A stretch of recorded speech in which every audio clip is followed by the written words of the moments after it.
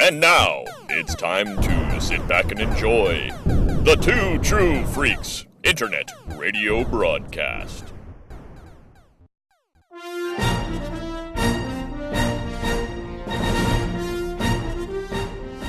Disney won't stop. Hope Molinax and Chris Honeywell have finished Clone Wars twice and Rebels once. Now they move on to Resistance and beyond. I'm Gene, the MC Machine, and this is J-Guys and Jedi. Hi everyone, welcome to a brand new episode of J-Guys and Jedi, a weekly podcast covering every episode of Star Wars Resistance. In this episode, Poe and Kaz investigate a location in the unknown regions that might be central to the First Order's plot. There will be Widowmakers! Kaz and Poe play asteroids and droids in space.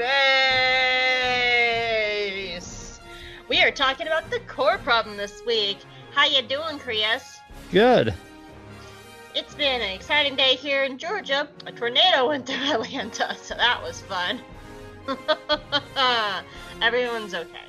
At least, well, let me rephrase this. The people I know are okay. Sadly, one person has died already. But That doesn't seem too bad for a hurricane tornado going down through to in the the middle of a major American city. Yeah. I mean, Yeah, it's tragic so- for that one person, but I did, you'll be happy to know that I got the Thrawn book, the new Thrawn book, and I immediately ignored it because I discovered a webcomic that I binged in 4 days, and now I'm reading the new Thrawn book. oh, I I'm don't sure know. I'll hear all about it. These Ascendancy books, man. So far the first two Ascendancy books, they're just all the things I don't like in Thrawn books, so they're just not holding my attention. But luckily for this, I'm going to be speaking on Arzu's show. Arzu, who was on our High Republic episode, she's invited me to speak on her Thrawn episode, which will be out in a few weeks, and you can check that out over at Space Waffles. So it's going to be me, her, and Hannah, and we're going to be talking all things Thrawn. Nice link. Yeah, nice plug there. That was smooth. Well, it's a new show, and I'm very excited for Arzu, and she's been on our show just a few weeks ago, so yeah. But I more just like wanted... you slid that in there perfectly, because this is usually the part in the beginning of the show where you go, this is a new Thrawn book. I don't want to say too much about it, then you talk about it, but this time you turned it into a plug and go, but I'll be talking about it here. What I'm a getting pro. better at that. Oh my I'm God. getting better at that self-promotion stuff. But yeah, check out our new show, Space Waffles. It's part of the Geeky Waffle Network, and we like our Geeky Waffles because Candace has been on the show here too. All we're missing is Bree and Vanessa, and then we'll have all the waffles. We'll have every waffle. Every We're waffle. collecting all the waffles. I would like to talk to Bree because they just finished watching Clone Wars for the first time, and I don't know if they've started Rebels yet. I wish we could have gotten them on and knew about them, or if they were around for the Blue Waffle Virus episode. That would have been a fun show. Hilarious. Yeah, no, but they weren't watching it at that time because they just finished their first watch throughs. So I really do want to see if they'd be interested in doing that. So, but though I will say, I just started reading. I binge read a web comic that's actually gonna be coming out in a hard copy in October, and it's been picked up for a Netflix show. But it's called Lore Olympus, and it's so good. It's a modern telling of like Greek mythology, and it's so good. Can't recommend it enough. The artwork is gorgeous. The story is amazing. Go check out Lore Olympus. I binged it in like 4 to 5 days. And it kept me from reading Thrawn because it was so much better than Thrawn. Go read that. Don't read the Thrawn books, read that. So, yeah, it was very, very good. I enjoyed it. So, how'd you like this episode? It's all right. I feel the same. I don't want to say too much about it because I have very little notes on it, and anything I say will just like knock out one of the like 6 notes I have on the whole thing. There's not a lot to say about this. I feel the same thing. I feel the exact same way. And I will just kind of touch base on my Act 3 notes, which is we've already had signal from Sector 6 and Station Theta Black. I think they had a purpose here, but I think the purpose had a little to do with spinning wheels and setting up. Yeah, I'll get into it more. I don't want to kill my notes. Yeah, so. Well, you ready to get into it? Uh-huh. The Core Problem is the 17th episode of Star Wars Resistance, and it aired on February 17th, 2019. It was written by Kevin Burke and Chris Wyatt. I don't know why this needed 2 episodes, or 2 writers on this episode, because it's very straightforward. And directed by Saul Ruiz. Some extra information for you. The plot of this episode was hinted at about a year before this episode aired. In the comic, Poe Dameron number 26, Poe is recounting a tale, and he said that he needed to make a detour to pick up BB-8. This episode was that pit stop. This episode also ended up...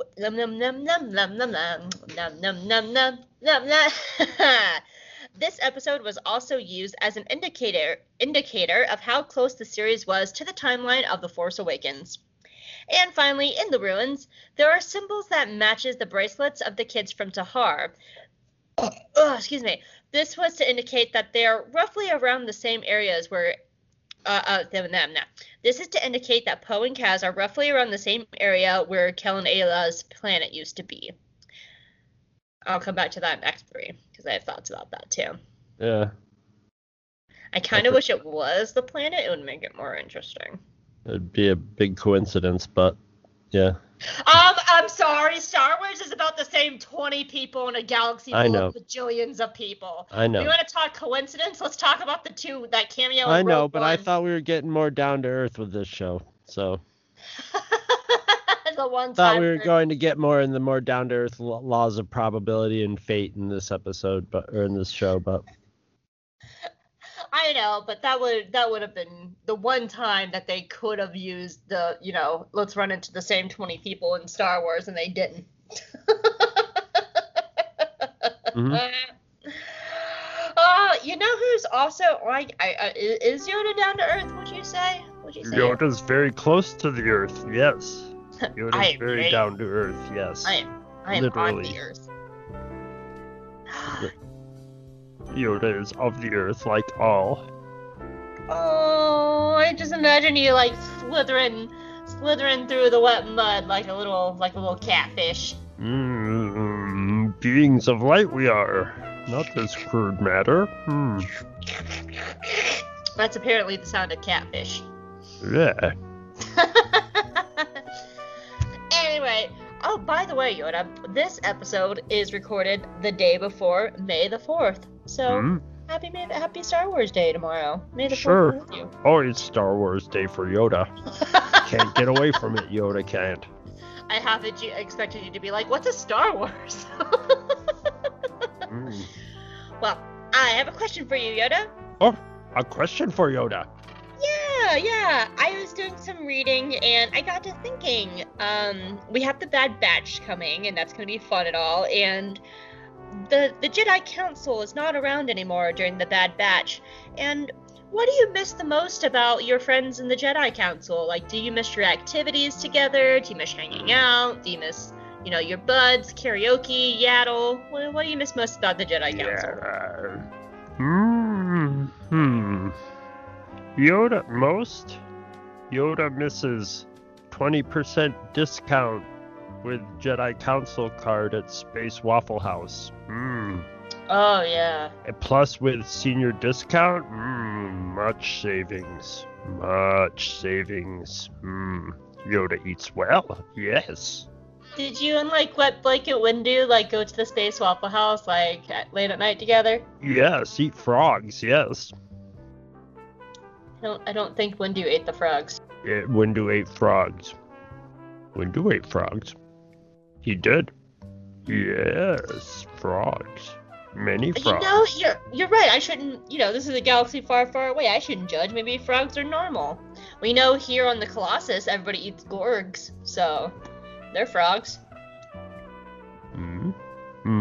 Space French eat frogs. So did you guys like do like after drinks too, like after work drinks? Like go out to karaoke and stuff. Some did during work drinks, yes. Not Yoda, but others, yes. Yoda will not tell though. Was Yaddle the day drinker? Many were drinky on Jedi Council, yes. Was Obi-Wan one after he took Anakin as a Padawan? Did he become a day drinker? Let's just say 2 heads can drink twice as much. All right, Yoda. Well, you go back to your mud and slither away so we can get back to Resistance. All right. There he goes. He's been mellow lately. I know, he's been really chill. It's been kind of nice. Do you think he's bummed out because he missed Ma? Maybe. That could be. Because he's been kind of like down since we've had Jonna on. He's not the kind of guy who'd admit it. He's just gonna suck it up.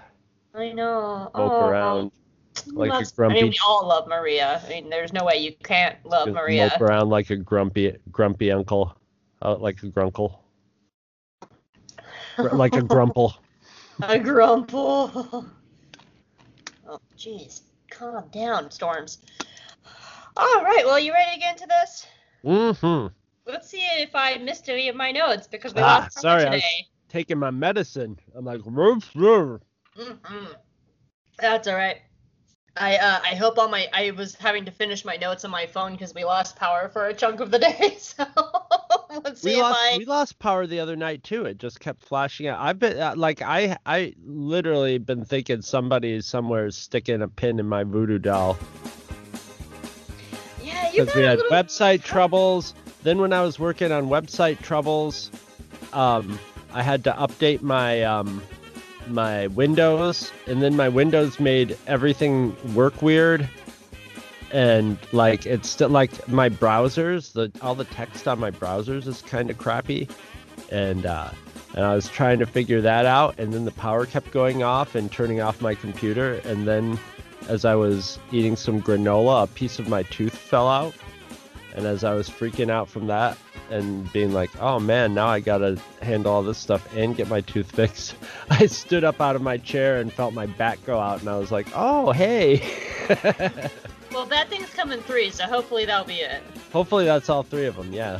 And like, luckily with my back, once it happens, if I like hop in the shower and start doing stretches, it's like I'm instantly on the road to recovery, but damn it. Not all at once. But that's how it goes for me. It goes fine, and then it all hits at once. And then hopefully it goes fine for a while. Yeah. All right. Not like in Resistance. Well, you ready to get into it? All right. I am ready. All right, let's see if I forgot notes. Act 1. We open with Kaz. Actually, we open with Yeager, and Yeager's looking out of the ocean. He's like, oh, it's a beautiful morning. It's so nice. And then the TIE fighters fly over, and he's like, oh, yeah, these fuckers. I will not get into the Resistance. I will not get. He starts chanting over and over. I will not get in the Resistance. I'm out of it. I'm out of this. I'm out of this. Kaz! And he goes over to Kaz. And Kaz is trying to make a communication box out of, like, chewing gum and duct tape. And Yeager's like, I don't think that's gonna work, honey. I don't think that's gonna get through the first orders, really high technology and multiple blankets of blocking our communication. And Kaz is like, I know it's gonna work, because I put it together. And you know why it's gonna work? Because I'm the protagonist. And it always works out for the protagonist, because we got plot armor. And Yeager's like, that's not how plot armor works, honey, but okay, give it a try.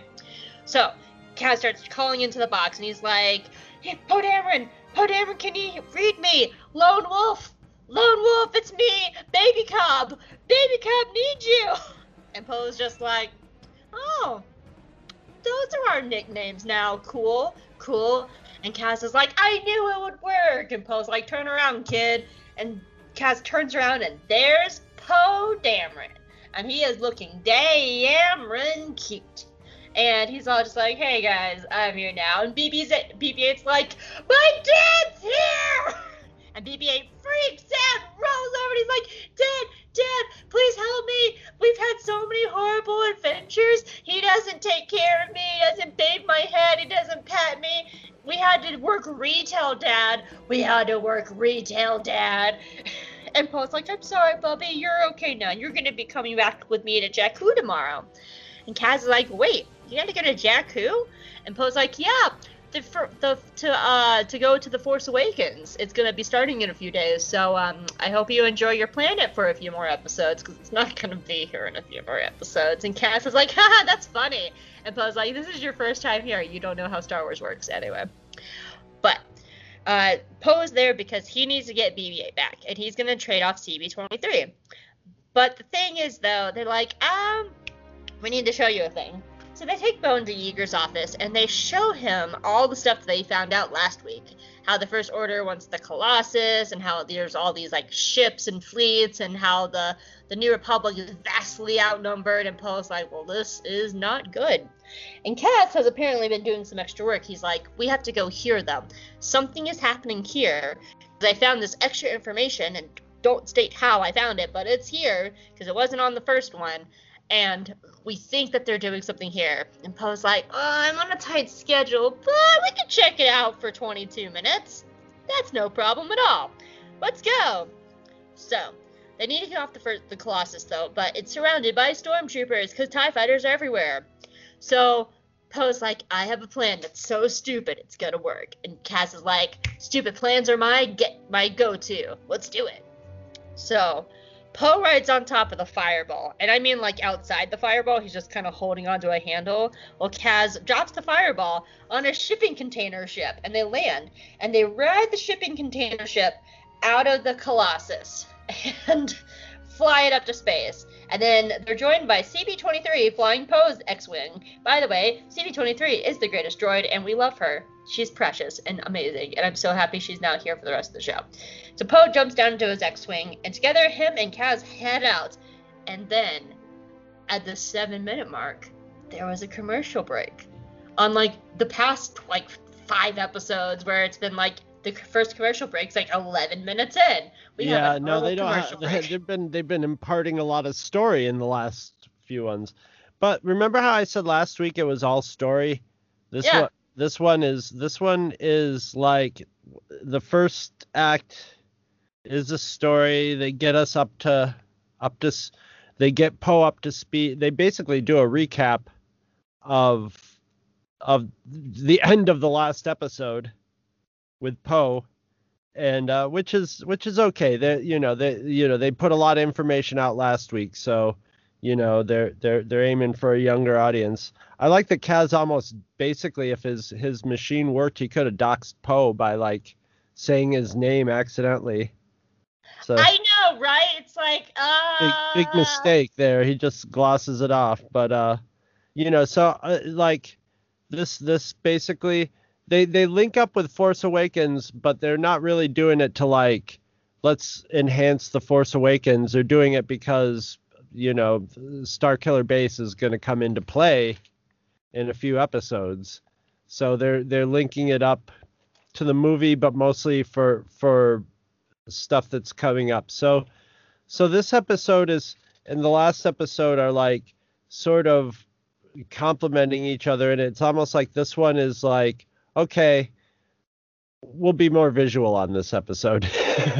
So there's a little more, even in this first act, there's a little more flying around and action going on when they have to take off. Notice Poe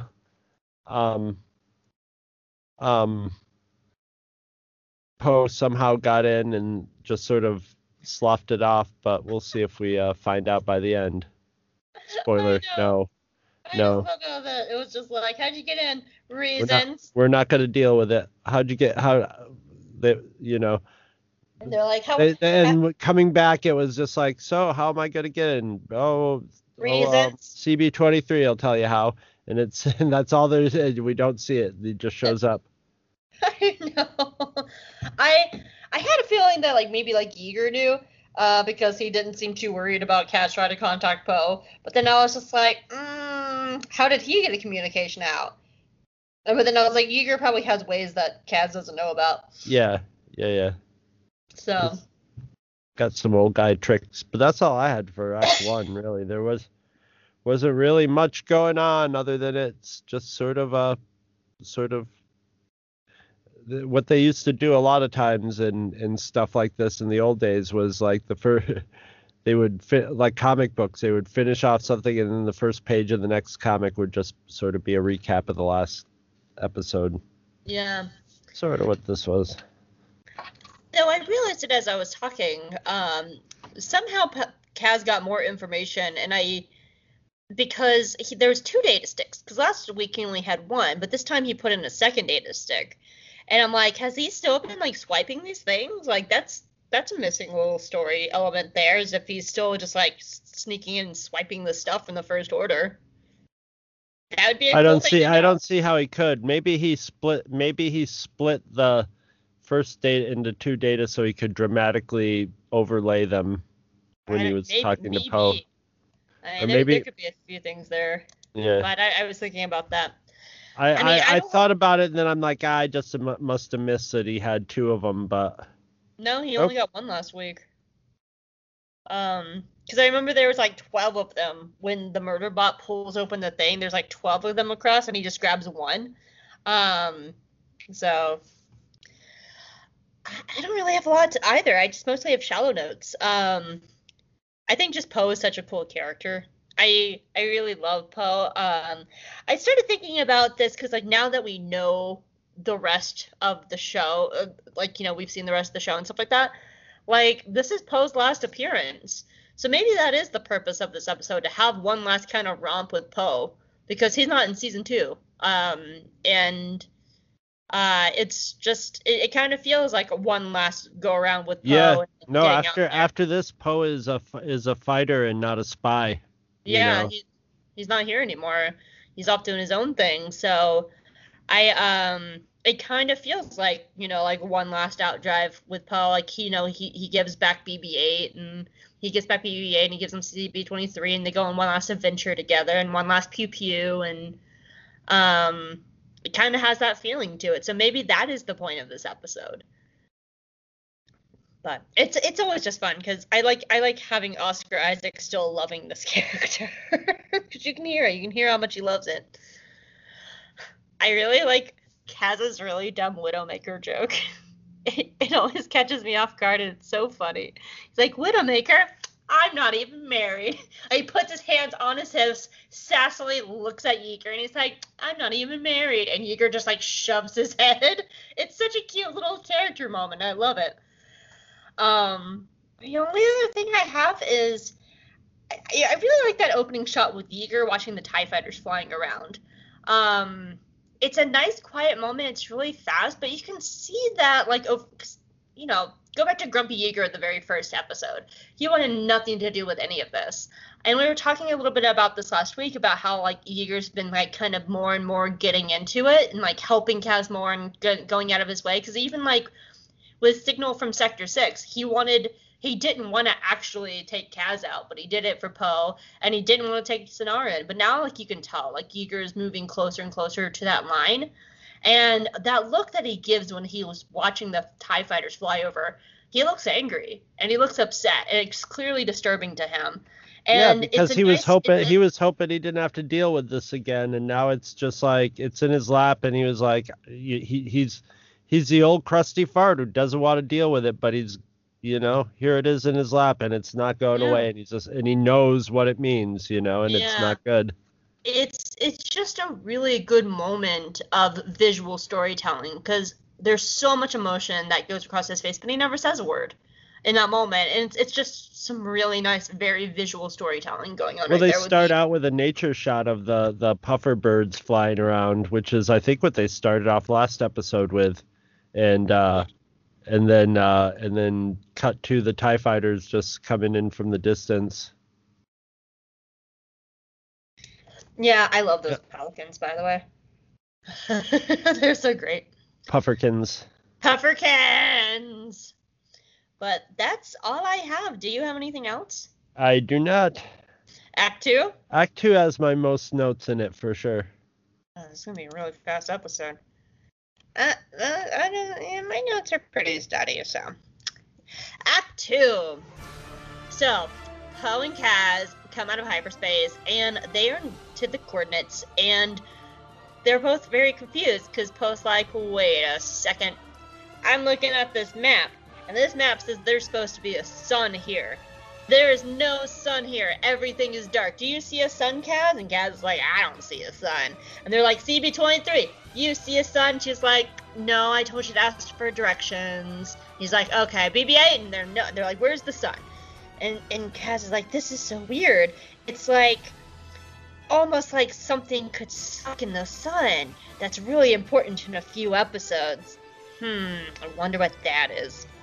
And then they're coming across planets that have been completely cored out, like apple cores. And all that's left is the juicy planet outer shell. But the cores with the seeds are gone. They're just like,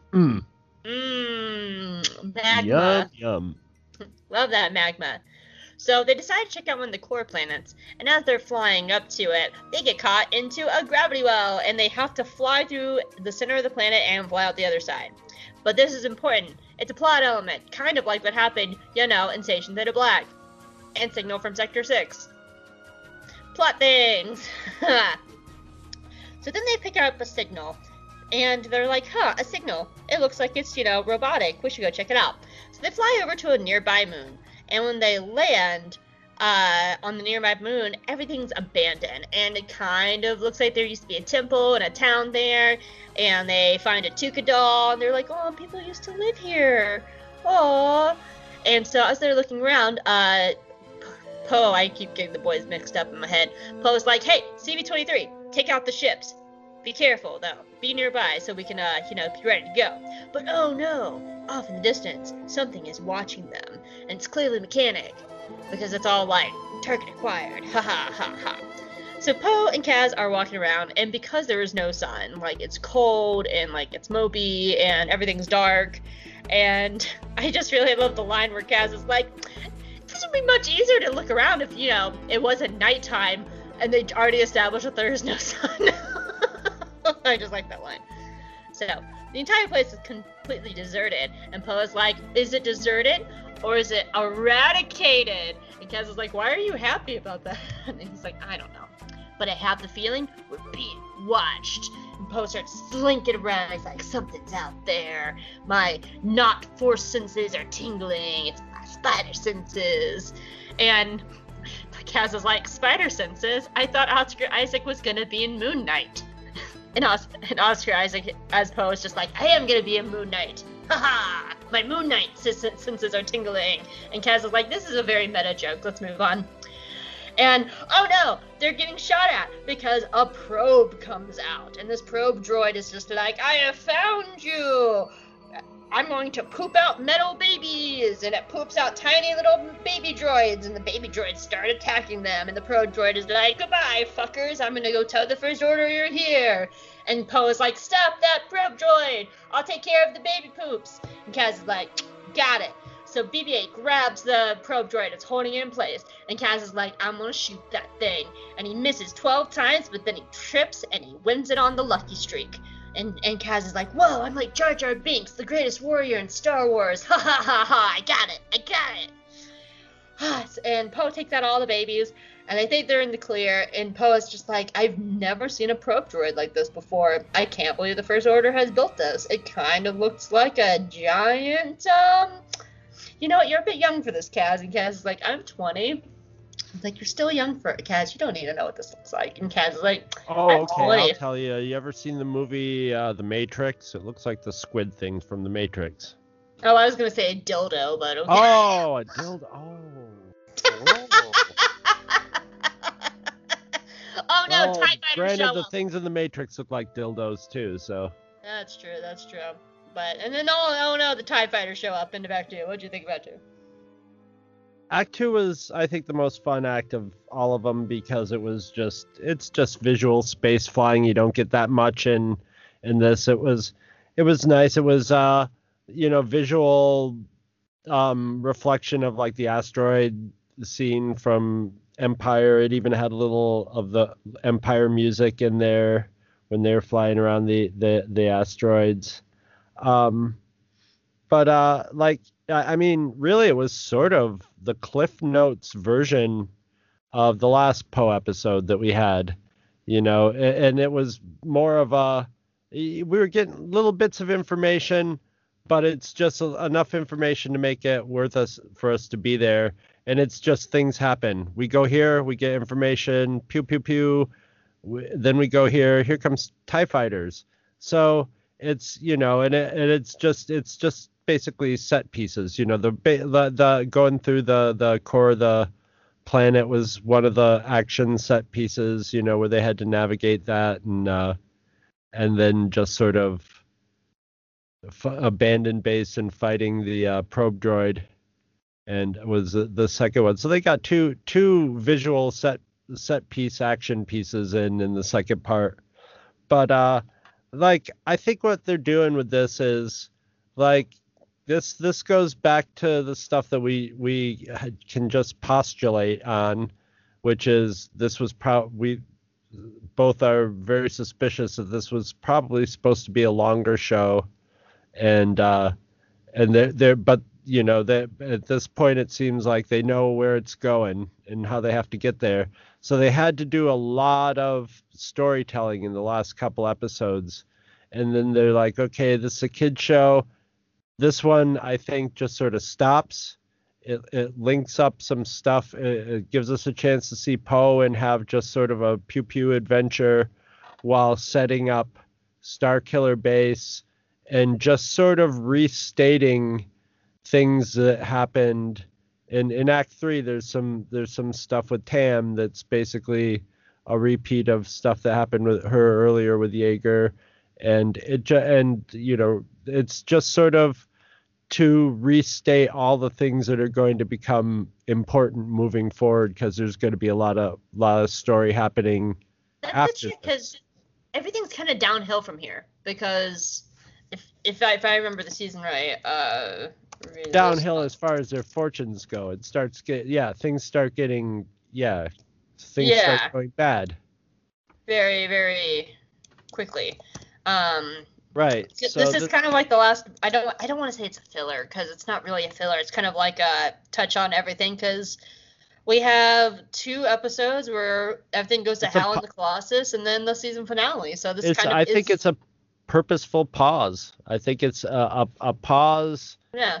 To restate and drive it forward without just taking this is maybe the youngest base Star Wars since droids or Ewoks, but for the new Star Wars it's the youngest base, and they I would be we're throwing a lot of story in, let's make it it's going to make more sense if we do this going forward. So instead of it just being a dump of story from here on out, just gives everybody the kiddies a chance to rest, gives the superficial visual guys like me a chance to see some pew pew.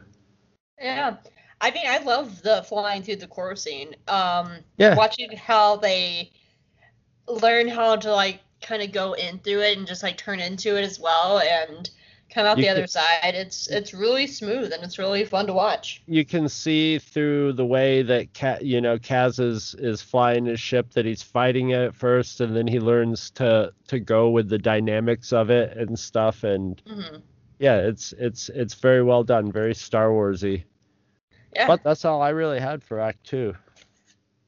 Yeah, I only have 3 kind of superficial notes. My first one is I always love seeing a Tuca doll in Star Wars. Animation loves their Tuca dolls. It started with Clone Wars, and then we got more of them in Rebels, and now this is our first Tuca doll of Resistance. So I always love Tuca doll. This is a big Tuca doll too. It's like a fucking giant thing compared to what poor little Numa had in Clone Wars. Probably a bit bigger alien, Maybe those kids are the size of a small hippo or something. So it's tiny to them. It's proportion. Yeah. It's there was a alien that have big kids Tuca doll. Yeah. Because Atuka might be like the capybara of the Star Wars universe, where it's just universally beloved by everybody. They're the cats. The Atuka cats. Yeah, they might be like the race might be like, because the capybara is like the all-purpose animal. Everybody loves it, you know. So you could make capybara dolls and spread them all around the world. People would be like, "Oh." Really? Even if they don't have them on their what? Capybaras are really universally like. Really? Capybaras, I want to say I heard this, but it might have been like I heard it on Facebook. But yes, but I heard that maybe it might be something to do with the way they smell or something. But they get along. I mean, if you look up capybaras, you'll see them sleeping, like leaning up against alligators, like by the side of rivers, and like lions. You see them just hanging out with every other kind of animal in the wild, and nobody seems to want it. Maybe they taste awful. Maybe they're just real cool, chill guys. But they seem to basically get along and like are like actually friendly towards just about anything, and it's shared. I never really thought about it before. I always thought, like, you know, capybaras were always cute, but I never like really thought about that. But you're right, I can't think of like, as you were talking, I was like, yeah, there are photos of them just like hanging out with alligators, isn't there? Yeah. I never thought about that before. Oh. There's just a nice little visual joke that I'd never noticed before, and it was really funny. It's when Poe is telling CB-23 to stay with the ships. They're both looking at her, but Poe, like Kaz just happens to be holding his blaster, just happens to be pointed at Poe, and Poe notices. So he's just talking to CB-23, looks over and just like pushes Poe, like Kaz's blaster to the side, and it's a nice little like solid joke that it's in the background. And I like that. I like when they add in these like little jokes in the background, because it's for stuff like this. This is my third rewatch, and I just noticed it, and it's a nice little gag. There's a lot of Ezra. Well, he ends up shooting the probe droid because he trips and falls over. There's a couple good Ezra trips. They do the nice Disney trip where the person starts to trip and you see their arms flail up. And then all of a sudden they just go whack flat down on the ground. You know, it's very exaggerated and fun. And Kaz has long, skinny arms and legs, so he does a good Disney faceplant trip. I just there was a lot of jokes going around that Kaz was the descendant of the wacky wavy inflatable arm flailing man. he might be part Gungan. You never know. Hey, that's Flix.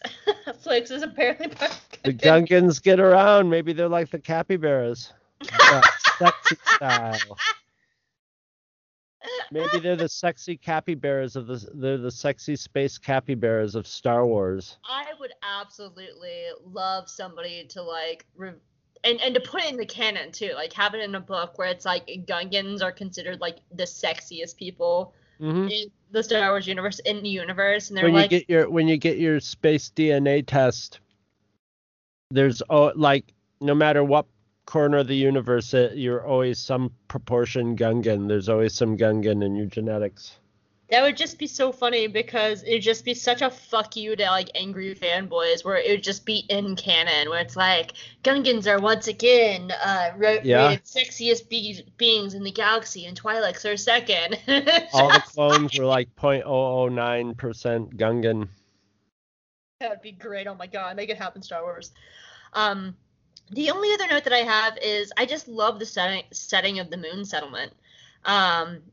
It's interesting because you can tell that the sun hasn't been gone long. So I think that kind of ties in like with the kids from Tahar, because everything is just now starting to like really ice over. But you can see the ice like crawling up the buildings. You can see like the characters have fog breath. And just the entire animation sequence, and it's just so cool, because I was trying to place my finger on what the architecture looks like, but it's also dark, so it's kind of hard to tell. But we just don't get a lot of architecture like that in Star Wars. It actually reminded me of very both Spanish and kind of Middle Eastern architecture, and that's because of the Habsburgs, was it? The Habsburgs around about that area. There's a lot of intermingling between those two cultures, and so it has that kind of feel to it. And I love it. We don't get that kind of architecture very often in Star Wars, and it's really pretty. And I wish we could see it in the sun because I bet it's like they were just playing up the Dark Ruins part of it too, which is cool because I like that. I like the trying to figure out what it is, and you just can't.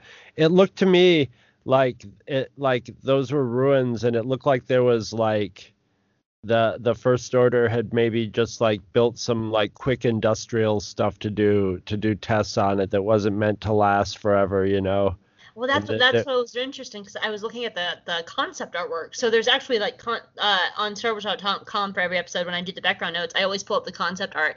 So all those like little buildings around it were like houses that were built in to be like in a very similar style, and they're actually a different color. They're like cream and red. But you can't really see it because everything's dark. So the concept art for this episode was really cool. Definitely suggest checking that out over on StarWars.com. But that's all I have for the core problem, or not the core problem, for Act 2. We're not done. We have more. Yeah, and just a little tangent. Just for you reminded me when you said concept art. If you want to find good screensavers for your computer, go just do a Google image search for Star Wars concept art, because there's so much Star Wars and so much concept art, and it's beautiful that you'll start discovering favorite art. There's a lot of Star Wars concept artists that have gotten name for themselves, but you'll start finding people that like you've never heard of before and be like, wow, I really like this guy's work, and you'll find more beautiful screensavers than you'll ever know what to do with. Yeah, I have concept art from both Twilight of the Apprentice and The Siege of Mandalore. Both of them are Maul and Ahsoka. I have concept art of and also lighting artwork.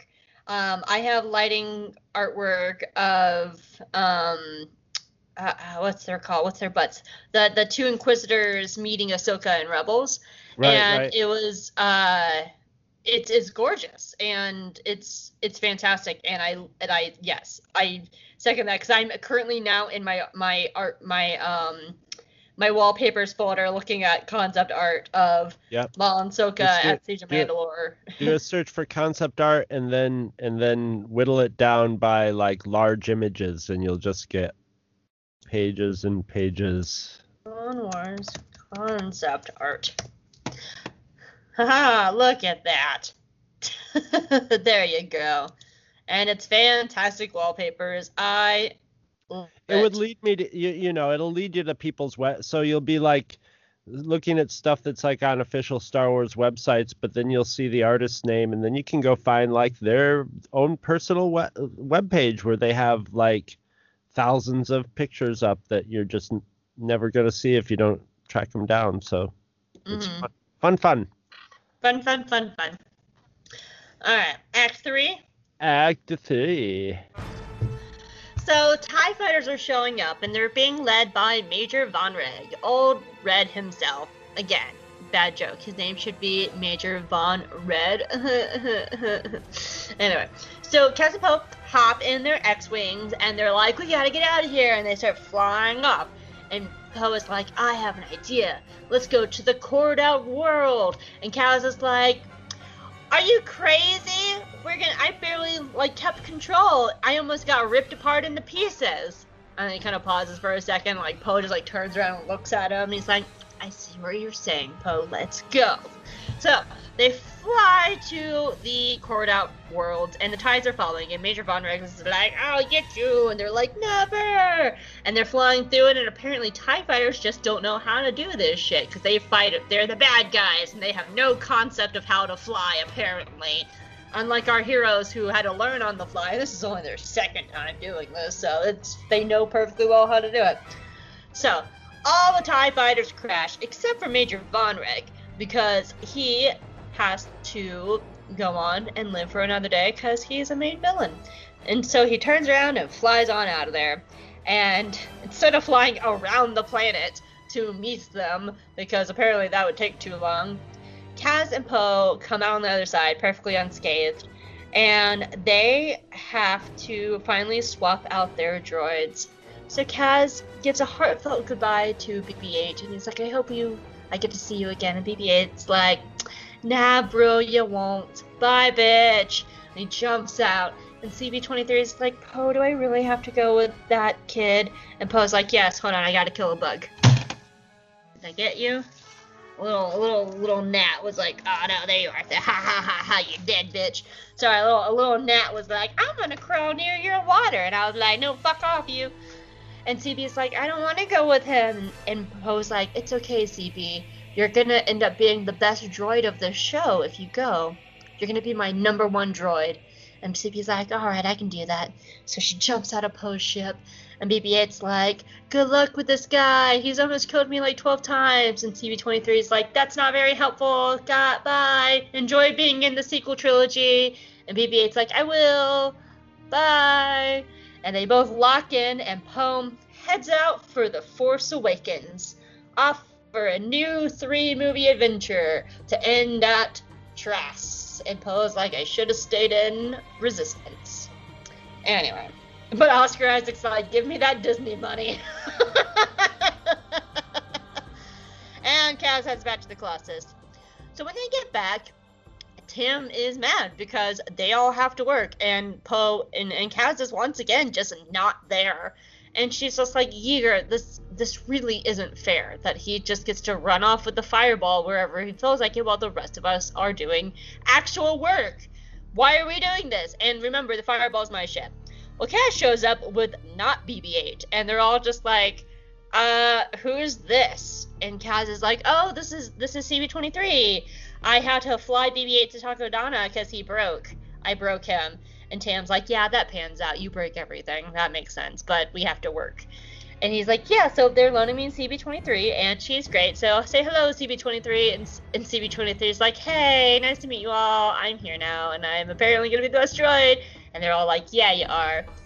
And so Kaz lies about all this, and Tam just gets mad. Rightfully so, because she's just like, I just want someone to talk to me and communicate with me. You're clearly hiding things from me, Yeager. You're clearly hiding things from me, Kaz. Neeku's the only best boy here. And Neeku's like, I am best boy. Thank you very much, Tamara. I am the best boy. I will never lie to you because they haven't told me anything either. So Tam's just mad because, if Yeager would actually sit down and talk to her about, fascism, she wouldn't be spiraling toward the First Order in 4 episodes. So it's not helping at all. But Tam rightfully walks off very, very angry. Yeager makes his oh, you'll never understand face, grumpy face. And Kaz walks with CB-23 out on the docks instead of actually working, and he stares off to the moon and goes, I own this Tuka doll now. It's mine. And TIE fighters fly over, and Kaz's like, fuck. The end. Yeah.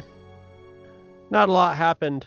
Especially in this section. There was some kinky droid swapping, but other than that, the stuff with Tam and Yeager, it definitely escalated a little bit to the point of where Yeager should just be like, come on, man, I gotta tell her, But or just sit down and instead of saying you wouldn't understand, just being like, he doesn't even have to talk to him about Kaz. He can just sit her down and go, let me tell you about my time fighting the Empire. Doesn't even have to talk about Kaz. Yeah. Kaz has nothing to do with that conversation. But that's similar. That's similar to the comment. It's just sort of a underlined restatement of the last thing. We never find out how Kaz got back, and we're just basically all we got from this was a little bit of information that links towards Starkiller Base, that hints at Starkiller Base. You see one of the planets, it looks like they maybe tried to make it into a Starkiller Base and stuff. So, but otherwise this was just sort of a recap episode. So all I really have to, there was nothing really too super, you know, we had an action sequence. But Yeah. that was just sort of like what was needed to escape. TIE fighters come, and we know they're going to go through the core of the planet, and it's a nice touch that Kaz and Poe have like already practiced going through the core, so they can just sort of like they have the advantage in that situation. So that it was nice. It wasn't a bad episode. It just there wasn't a lot to it. So, okay, here's my thing about this episode. I don't mind it in a Void. In a Void, it's not a bad episode at all. My thing is just that it's so similar in story beats to Signal from Sector 6 and Station Theta Black. They're almost identical.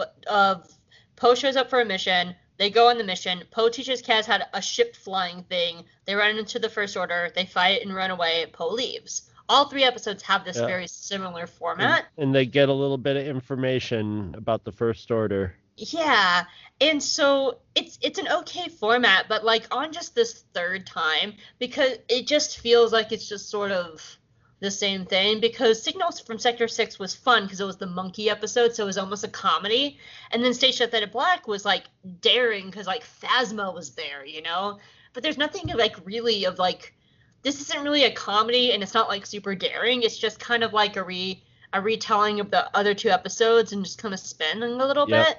Yep. And so, but it's still like in a vacuum. If it didn't have the other 2 episodes, and I was thinking about this, if we didn't have the other 2 episodes, then this would be a cool episode.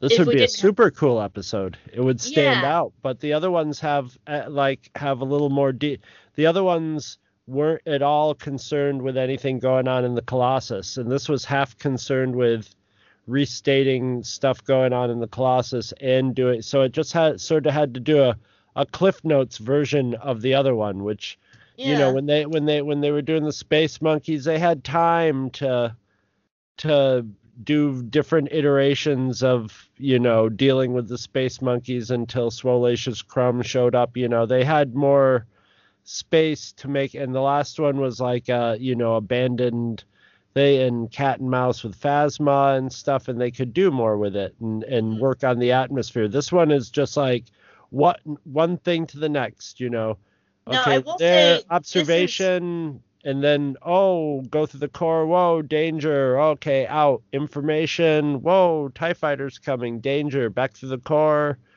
Action. No, I will say this is a much more visual episode than both of the other 2. Yeah.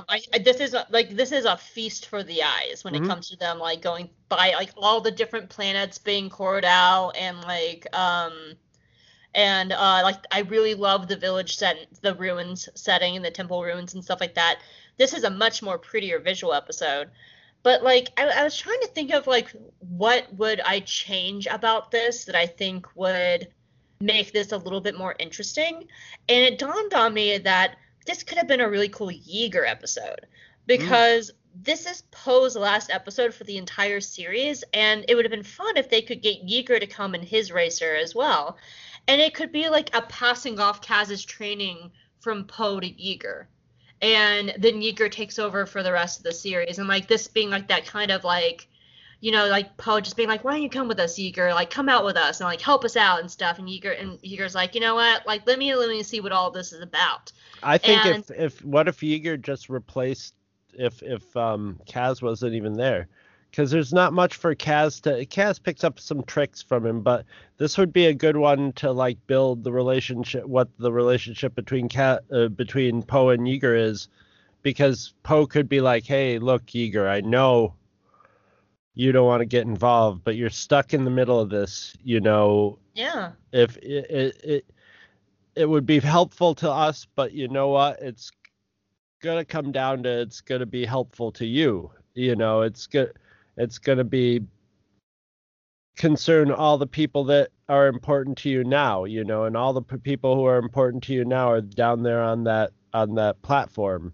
And and they could have had, the little adventure while having that conversation, and it would have been But maybe they were. I mean, maybe they were. It seems like they were trying to avoid doing too much narrative, adding too much to the narrative. You know, they were just sort of anything that was added in this one just sort of colors stuff coming up. It isn't like important need to know info like they'd been piling on the last one. But narratively, I would have liked that. I think that would have been better. Yeah, I mean, it would. They would never not have Kaz in an episode, because how rarely, like, thinking back, did we not have like Ezra in an episode of Rebels? And if Ezra wasn't there, then Sabine usually was. Well, they could have cut to Kaz on the they could have cut to something to do with Kaz and Tam on the you know. Yeah, that's true. Without Yeager there, Yeager there, Tam knows that she could be like, she could put the sweat on Kaz about what the hell's going on, and without Yeager there, Kaz is just a crappy liar anyway, so she could totally like, you know. So you know, I would have liked that too. I think, especially with the opening, like with that, because it opens with Yeager like watching Ties come in, like that would have just been such an interesting story. And yeah, I like your suggestion more of it just being Kaz and Poe and Yeager, because we know that they've done that before. I mean, look at the Honorable Ones. The Honorable Ones is completely set around Kallus and Zeb, and it's a fascinating episode. Yeah. So yeah, like the only other thing I would think of is to maybe change it up. Instead of having like them seeing the course and stuff, I would almost want them to explore the temple, because we never really got inside of it. I think that would have been cool to see them in that kind of element, or to figure out that it was Kel and Ayla's home, that this was Tahar, and then maybe having Kaz bringing that something back for them just to give them some closure. There's just a bunch of cool things that they could have done. And it's one of the, like, I know I gripe about, like, I'm going to be a hypocrite. I know I gripe about Star Wars coincidences and how the same 20 people seem to run into each other in the galaxy. This is a thing that I kind of actually would have loved to see, the Star Wars coincidence of them going into a home and like maybe him finding a picture of like their parents or something. Just something for him to bring them back some closure. I think that would have been a really nice way to make this stand out, separate from Signal from Sector 6 or Station Theta Black. Actually, now that you mention it, even the coincidence aside, it would explain why they wanted to wipe everybody out. Yeah. I mean, it would just kind of connect that through line, because I would say that's probably one of my few gripes of Resistance, is they have so many open threads that never get connected. And on one hand, I like that, because a lot of times in life, we don't get all of our threads connected, and that's just how life goes. But when it comes to telling like a narrative in a story of a piece of media, it's maddening how many just like dangling loose threads that Resistance has. And that's one of them. So I would have loved for this to be if somewhere down the line there's enough interest in it, they'll pull on those threads if they think that people are going to pay attention enough to like buy books or comics to it, for sure. Yeah, absolutely. So the only other thing that I had was I love the droid swap scene. I think it's a gorgeous little scene of them. It's almost like a little dance in the air of CB and like BB going by each other, and it's just it's so quick, but I love that scene with like the stars in the background. And it reminded me a little of planes refueling each other too. It has like in Doctor Strangelove, and just like it's almost an odd like biological thing going back and forth between the two ships with the two droids, you know, like a nature documentary, and then the two droids swap astromechs. The two X-wings swap astromechs. I'm a little caught up. Did you say planes refueling each other in the air? Yeah. They do that? Hell yeah. They've been doing that since I think World War II. You need to watch that's the first scene in Doctor Strangelove. It's like a porno scene. Like they have this law. It's like a whale mating or something. They have the big fuel, like the ship above it's a big liner type of ship, big heavy plane to carry a lot of fuel. and it's got this giant hose, that like stiff hose that lowers down, and they've got to fly it close enough, and with a like a rope and a pulley holding it, and another person navigates it and you see like a little bit of jet fuel splashing around, and then they get it in the hole, and it'll refuel the other ship in the air, the other plane in the air. Yeah. I did know this. Now that I'm looking at pictures, I'm like, oh, I did know that this was a thing. I just forgot. It's been a day. It's been a day. But did you have anything else for the core problem? Not really. That's the core problem with it. I was actually trying to think of the best way to insinuate that kind of joke. I was trying to avoid it the whole time, but I couldn't. All right, Chris, score it up for me. I gave it a solid 8. There's nothing wrong with it. You know what I mean? Yeah. It's not like some of the filler ones where we were like, why? I kind of understand why it's like that, but it's just nice, but it's sort of cobbled together. It's sort of a cobbled together of other episodes, but it's visually beautiful. So I'm giving it a solid 8. I feel the same way. Like, there's nothing, like, in a vacuum, there's nothing wrong with this episode. Like, it's a perfectly good episode. There's nothing that bothers me about it, really. Yeah, it doesn't bother me that it's like that, but it's just like, it's not going to stand out in my memory as a strong episode. It stands out in my memory because of the fact it's so similar to the other two. Mm-hmm. And it stands out in my memory in a negative way. Right, because it doesn't stand up to the other two. It's like, okay, it's the same adventure, but it's like just a shorter, simpler version. So, but I do like something that you said, and I didn't think about it that way before, which it is a very nice breather episode before we go into, like, the doom and gloom of the last 4 episodes, which are remember last episode, you and I were talking we were talking about the episode for like 20 minutes probably before we even started hitting part 1. And then when we were in part 1, we were already reaching into part 3 and stuff, because it just dumps. It had so much going on in it, and like meaningful stuff. And it was just like, remember that we're like, wow, this episode's going to be really long. And I'm like, well, we actually have covered most of our notes halfway through episode 2, because everything begs questions from notes ahead of it and stuff. And it was a heavy lifting episode. So yeah. And this is like for, they're shooting for younger viewers, including younger viewers than maybe even Rebels. So, yeah, they probably just were like, let's give them a break and give them some shooty. Yeah, there's absolutely nothing wrong with this episode. It's just, it's a nice breather. So yeah, I gave it a 7.5 out of 10. I mean, I think it's fine. I think it's a little bit better than fine, because my usually when I give something a solid 7, it's just like a flat out fine. But the visuals of this episode are so nice. This doesn't mean anything, but if, like, I was just thinking, if we were describing a person, people would be really sketchy about that person. Oh yeah, they're fine actually, but I mean, there's nothing really like to worry about them. I don't think there's nothing too bad about them. Nothing I really don't like about them. They're fine. People are sticking red flags all over the place.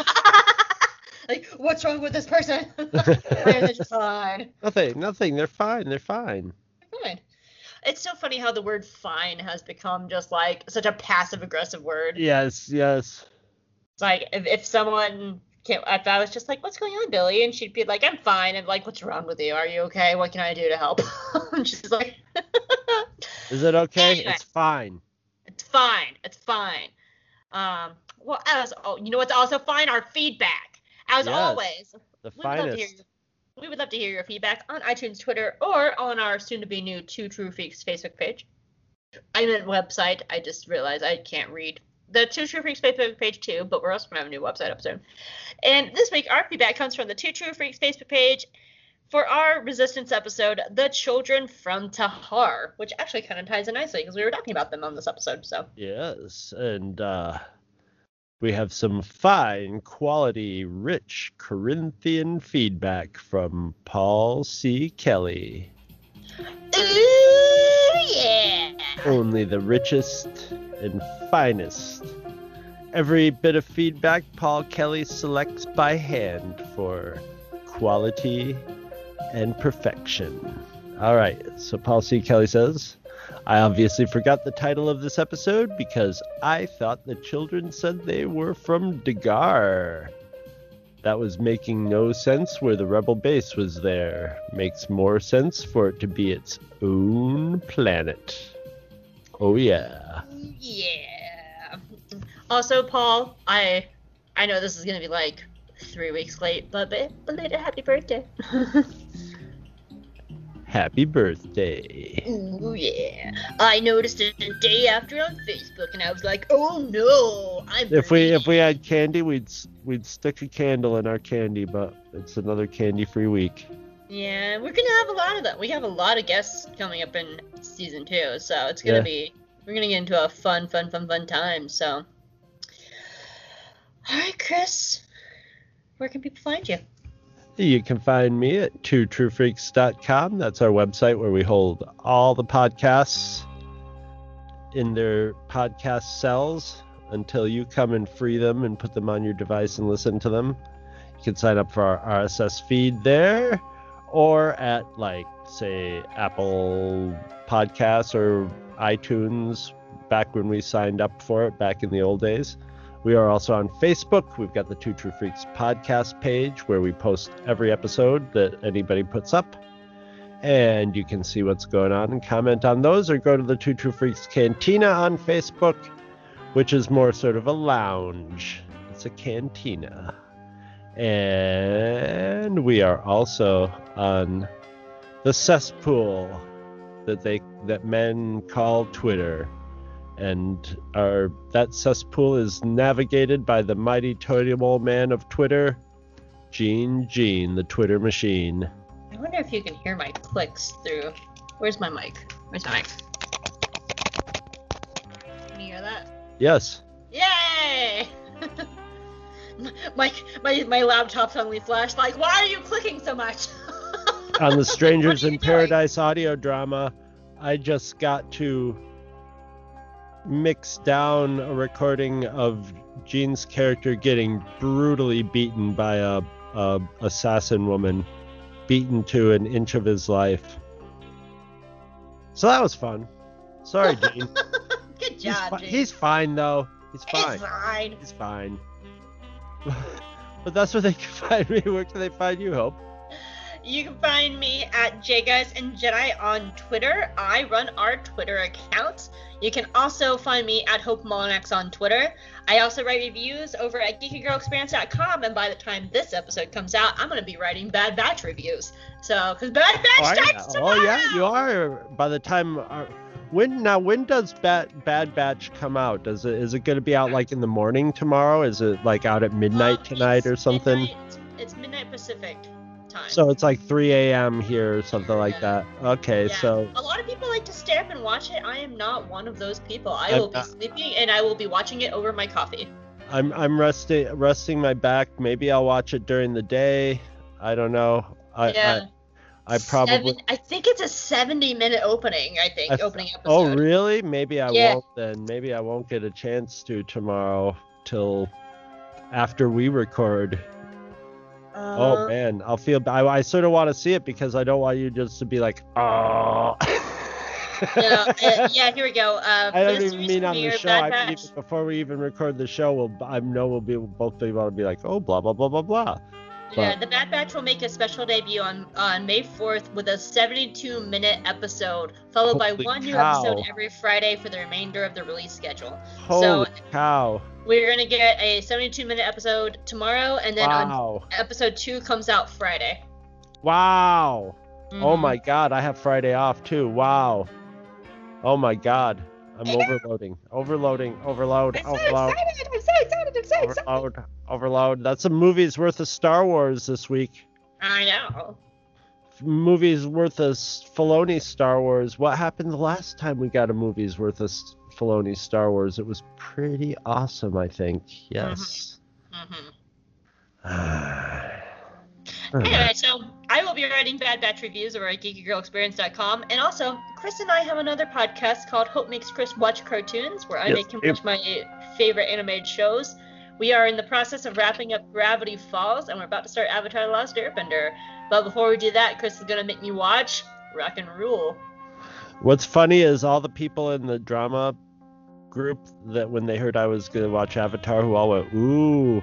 Last night they were all talking about the Invincible cartoon and how they thought it was like kind of gratuitously violent, and there were ways to do adult things without, you know, being this or that or blah blah blah. And then all of a sudden they were talking about Steven Universe, and I got to go like, hey, you know what I'm watching after Avatar is Steven Universe. And then all of a sudden there was a chorus of people going, oh, blah, blah, blah. They were talking about like having, you know, dark stuff in dark content in a story and still making that story, you know, human and like being able to have that story also be light and, you know, kid watchable or whatever. Not that the Invincibles is definitely tailored for adults, but they were like, you know, I guess it was the same guy. It's Kirkman, the guy who did The Walking Dead, did Invincible comics, and it's like The Walking Dead where the comic is like way better. You know, the TV show seems to be more exploitative. It seems more like focused on the super violent aspect of the whole thing because that's kind of what people are into. I don't know. I've never seen it. I'm just talking shit. Yeah. Talk shit. That's all I do. Talk shit. All I do. Anyway, so you can find us over there, and very soon we're going to be probably trying not to talk about Bad Batch, so. Chris! I'll be going, Hope, we're going to get to Bad Batch. Chris. But Chris. Anyway, come back next week because... And then Hope will sneak in, like in our notes, she'll go like, and this point about this show, but it's a lot like, you know what it's a lot like? The Bad Batch. Well, you should know, I will say, next week, unless my mind changes in season 2, next week is my favorite episode of Resistance. Of all of Resistance. Of all of Resistance. Ooh. It's the one with I was about to say the Holocaust, but it's the one with the Holocaust imagery, and it's so well done, and it's so deep, and it's so good, and unless my mind changes when we go through season 2, because I've only seen season 2 once, so like I will be, as I rewatch season 2 for the first time, the second time through, my mind could change, but if it doesn't, next week we're talking about The Disappeared, and it's my favorite episode of Resistance. That's cool, and for me it's only tomorrow. Yeah. Oh yeah, I forgot we're recording it twice this week. I forgot. Well, that's fine. I can talk about it tomorrow then. Not tomorrow for you guys. You guys have to wait another week. Yep. But tomorrow for us. Yay! We're being productive. We are being productive, so. All right, you guys. We'll see you next week. Bye. Bye.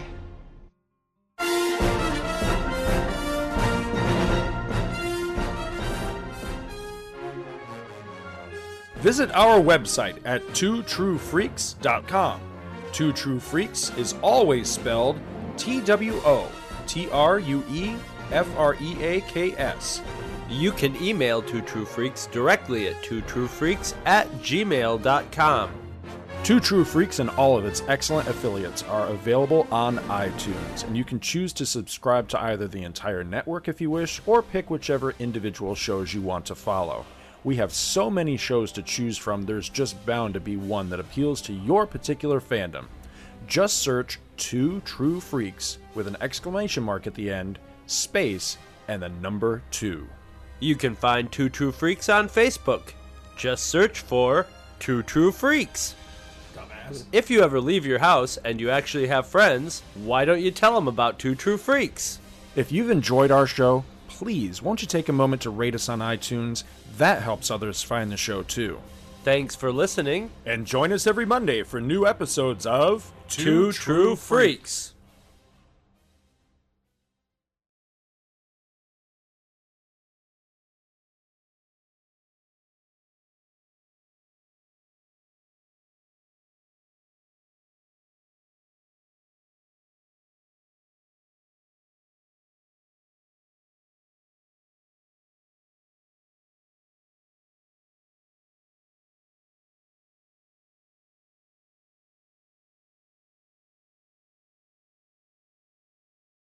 This episode also ended up. Num num num num num num num num num num num num.